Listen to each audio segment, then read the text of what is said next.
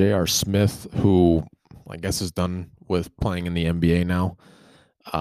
He is going back to, geez, I believe it was North Carolina A&T, and he's going back to school. He's going to get an education, and I'm assuming he should be allowed to play golf for the school as well. So 35-year-old J.R. Smith may be a golfer for the program there at North Carolina A&T. So that'll be interesting. I think Smith is one of the best, or when he was playing, he was one of the, when he was playing in the NBA, he was one of the best golfers out of that entire pool of players. I mean, you have him, probably Steph Curry, but J.R. Smith, a legitimately good golfer for being a pro basketball player.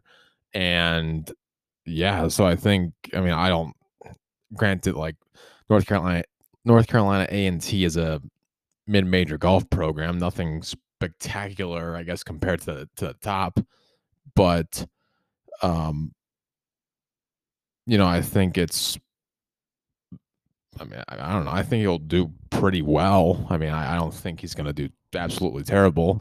Granted, I don't know the skill level at North Carolina A&T, or that, I can't remember what conference that is, but like what that level of competition is.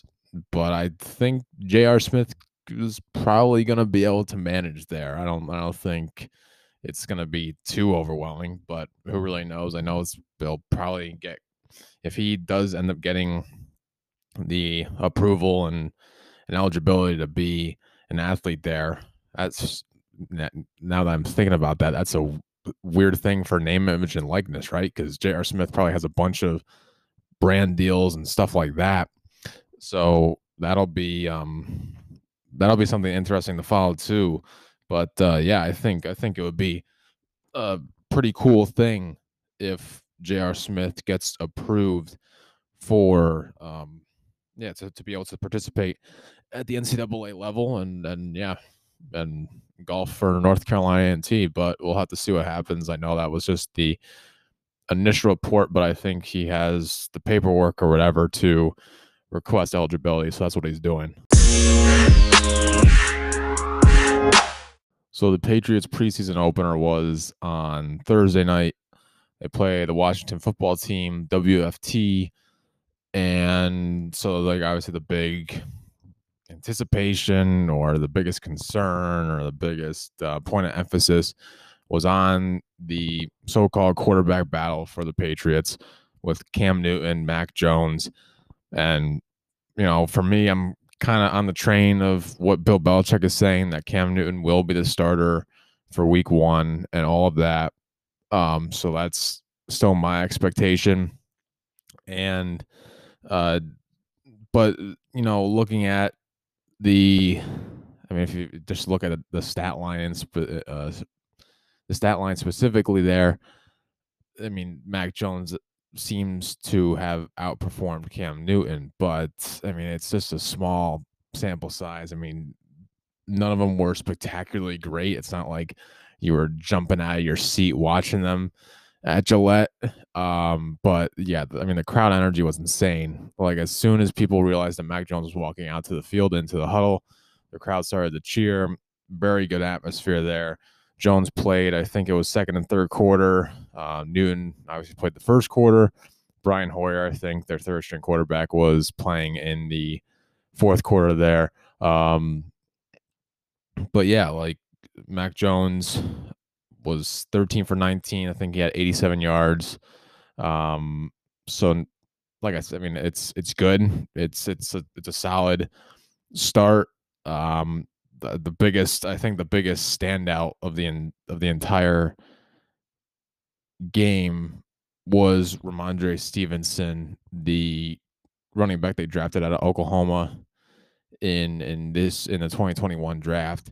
Goes and gets, I think, 10 carries, 120 yards, and a touchdown, or two touchdowns, because he had the one before the big one towards the end of that game where it was a 91-yard touchdown. Decent blocking there, obviously gets to the outside and just rips it down the sideline. So that is super good considering Stevenson. I mean, I don't know. The running back cuts are going to be interesting. Like I feel like someone would have to go out of that group of. Well, obviously Harris is going to be on the roster, but Sony Michel, I mean, potentially James White. It seems like J.J. Taylor is going to have a role on that team, whether it's in special teams, maybe some offensive plays. But yeah, something's going to happen with those running backs. I would hope it's just a trade versus just a flat out cut, roster cut. But I don't know. We'll have to see. But Stevenson made a very good point. There's no way Stevenson is not going to be on the roster since they just drafted him. So he'll be there. Trying to think of what going back to the quarterback thing. Like I said, I mean, there wasn't anything in my mind that would change why Mac Jones would be the starter in week 1. And I think it's a really good idea for him to just sit back and wait until it's absolutely necessary.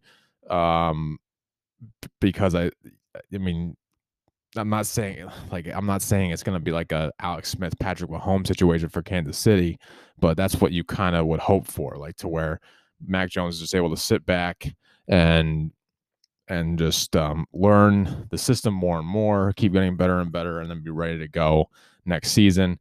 I don't think it may not be that long of a wait. Just depending, it really just depends on how Cam Newton plays, but that would be ideal, is for Mac Jones to be able to wait. But yeah, the new number 10 for New England there. I mean, yeah, I think he's going to be in there sooner rather than later, just based off of what I saw in the small sample of 2 preseason quarters. I think he'll definitely be the future, no doubt. But yeah, hopefully New England can stick with Cam in that regard. What else did I want to touch on? I mean, I with the kickers. So Nick Folk was the kicker for the Patriots last season. He had 2 50-plus yard game-winning kicks, so that's super impressive, or high 40s and a 50-yard or whatever it was. I don't think he's on the roster anymore. I think it's just Quinn Nordine, undrafted kicker out of Michigan. And it's kind of funny because he was 3 for 3 on field goals in the game on Thursday, when he was 2 for 5 at Michigan all of last season. So that's pretty impressive that Nordine has turned it around. I think that was like the switch that needs to be turned on for him to turn things around. And yeah, has a heck of a leg, though he did miss an extra point after the first touchdown there. Stevenson's like 4-yard carry into the end zone. Missed that extra point, but thankfully that's just preseason. But yeah, I think Nordine could be a very good option for New England. And like I said, I don't even know if Folk is on the roster anymore. I did not see him at all. So we'll see what happens there. But yeah, Nordine looks like a pretty quality kicker. So there you go. So there's the Patriots kind of preseason preseason opener kind of review there of don't look too much into the Mac Jones thing yet. I still think Cam will be the guy for, I mean, if we're talking bare minimums here, at least until week 5, because I think you really want to set up, especially with the matchup against the Bucs week 4 Sunday night, you definitely want to set up a veteran quarterback going up against Tom Brady, especially since he's coming back to Foxborough. Having Brady versus his the quarterback coming in after him in Foxborough is probably not the best idea. And so I think, yeah, definitely bare minimum, the first 4 weeks is Cam Newton's for sure. Ideally, like I said, I mean, ideally for me would be the whole season. Just go Cam Newton the whole season. But if it's like super terrible to where they're, I don't know, 3-5, 2-6, even 4-4, I guess, through the first 8 weeks, that's when you may want to start putting in Mac Jones for the second half of the season. But who knows? We can only speculate, really. Maybe people can hear from sources on what may happen, but pretty tight knit in the New England organization. So it's all going to be a mystery until it actually happens. But yeah, I think who's the next team that they're playing? I think it's Philly. So they're going to Philly, playing the preseason game there, and the last one, because it's only 3 preseason games this season because of 17 regular season games. Yeah, it'll be Philly and then the Giants. So they're kind of doing a sweep of the NFC East for their preseason games. But yeah, like I said, I settle down a little bit on the hype and realize that you kind of want Cam Newton in there for now. And then when Mac Jones, when the organization feels like he's ready, when Belichick feels like he's ready, that's when he'll go in. So some interesting things that I saw from baseball that I had written down. You had the Rays were playing the Red Sox. So an AL East battle between the top 2 teams currently in that division. Red Sox, I'm pretty sure I'm trying to think of what night that was. But anyway, Red Sox were up 20-1 at a point in this game, and it got to the top of the 9th inning, and the Rays scored 7 runs to have the deficit go from 19 to 12. Still a double-digit deficit. Didn't really matter at the end, but I just found that kind of hilarious. That yeah, I mean, the Red Sox just absolutely dominated. And it was like, it's not like one player was like an absolute standout, and it was just scoring all over the lineup.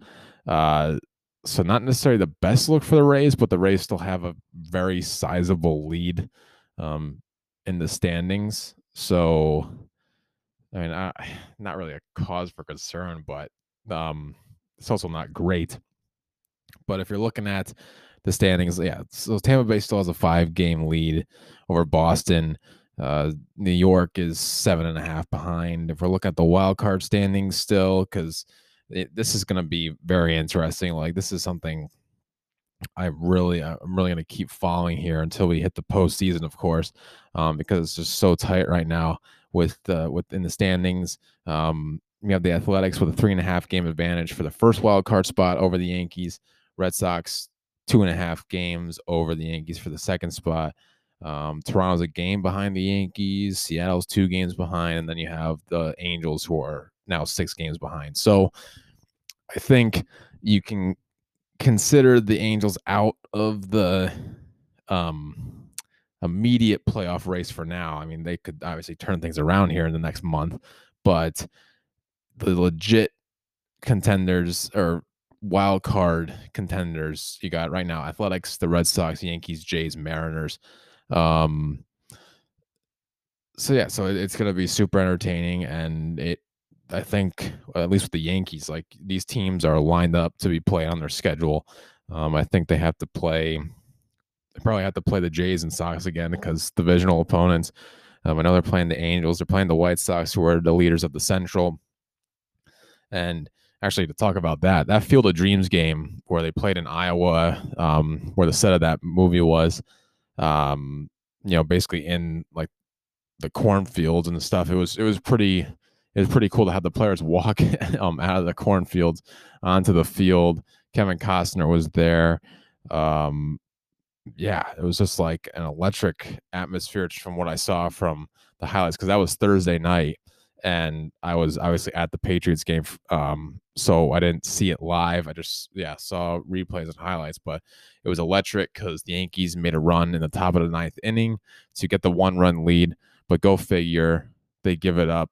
Walk off Tim Robinson of the White Sox, and I mean, the game ended with fireworks. That was for sure, like literal fireworks were getting launched off in the outfield, or obviously behind the field of play. And it was just, I think that was, baseball kind of needs more of that. I mean, you don't want to have it become stale, but to have those types of games is that would be super cool to keep doing, and it would definitely draw interest. And that was, I mean, I think it could have been a little inflated just because of the of what the game was, the situation. But regardless, if that was just on a normal field, that would have been a super entertaining baseball game. So, but yeah, just the atmosphere, the way the game went, yeah, by far the best game of the season. And I don't think until we get to the playoffs, not a lot of games are going to be able to trump that in excitement. And but that was super good for the sport because that was a super entertaining game to watch. I'm assuming if you were seeing that live, and heck, the highlights were exciting. So um, yeah, that's what baseball needs right there. Is there anything else I wanted to get into? Oh, Corbin Burns. I believe. Oh, geez, where does he pitch? I want to say Milwaukee, but I gotta just make sure. Yep, Milwaukee. Okay, so Corbin Burns had a record performance a couple days ago, to where he tied the MLB record with 10 straight strikeouts. That is unbelievable. So he retired 10 straight batters. I'm pretty sure all swinging too. So I guess that's pretty impressive. Um, so he is the only. Let's see. Okay, here we go. So Aaron Nola, who was on the Philadelphia Phillies, he pulled. Oh, he wow. So two of these have happened this season. So you have Corbin Burns of the Brewers in August, who did that 10 straight strikeouts in a row. And then you had Philadelphia's Phillies pitcher Aaron Nola, who did that in June. So so we had two of the three in history of 10 straight strikeouts happened in the last 2 or 3 months. So that's ridiculous. And then, of course, it seems fitting that Hall of Famer Tom Seaver uh, did that back in 1970 against the who was it against the Padres? Yeah, against the Padres when he was pitcher for the Mets. So yeah, super. That's super cool how that's happening. It's kind of like reminds me a little bit of the Yankees triple play record. How they had what two in a span of like a week when they did one against the Blue Jays while they were in Buffalo, and then they played I think it was the White Sox and got another one. So they had three triple plays in 1 month, and I'm pretty sure they just need one more this season to get the I think it's the MLB record. So we'll see if that happens, but yeah, just ridiculous that that is even possible to get 10 strikeouts in a row. I know the pitching is super good in the MLB, but I mean the hitters are also pretty good. So the fact that 10 batters in a row couldn't like get it out into the field while striking out swinging, that credits to Cohen Burns, because that's just, I mean, that's hard to believe. But yeah, I mean, it happens sometimes, I guess. Only 3 times, but it happens.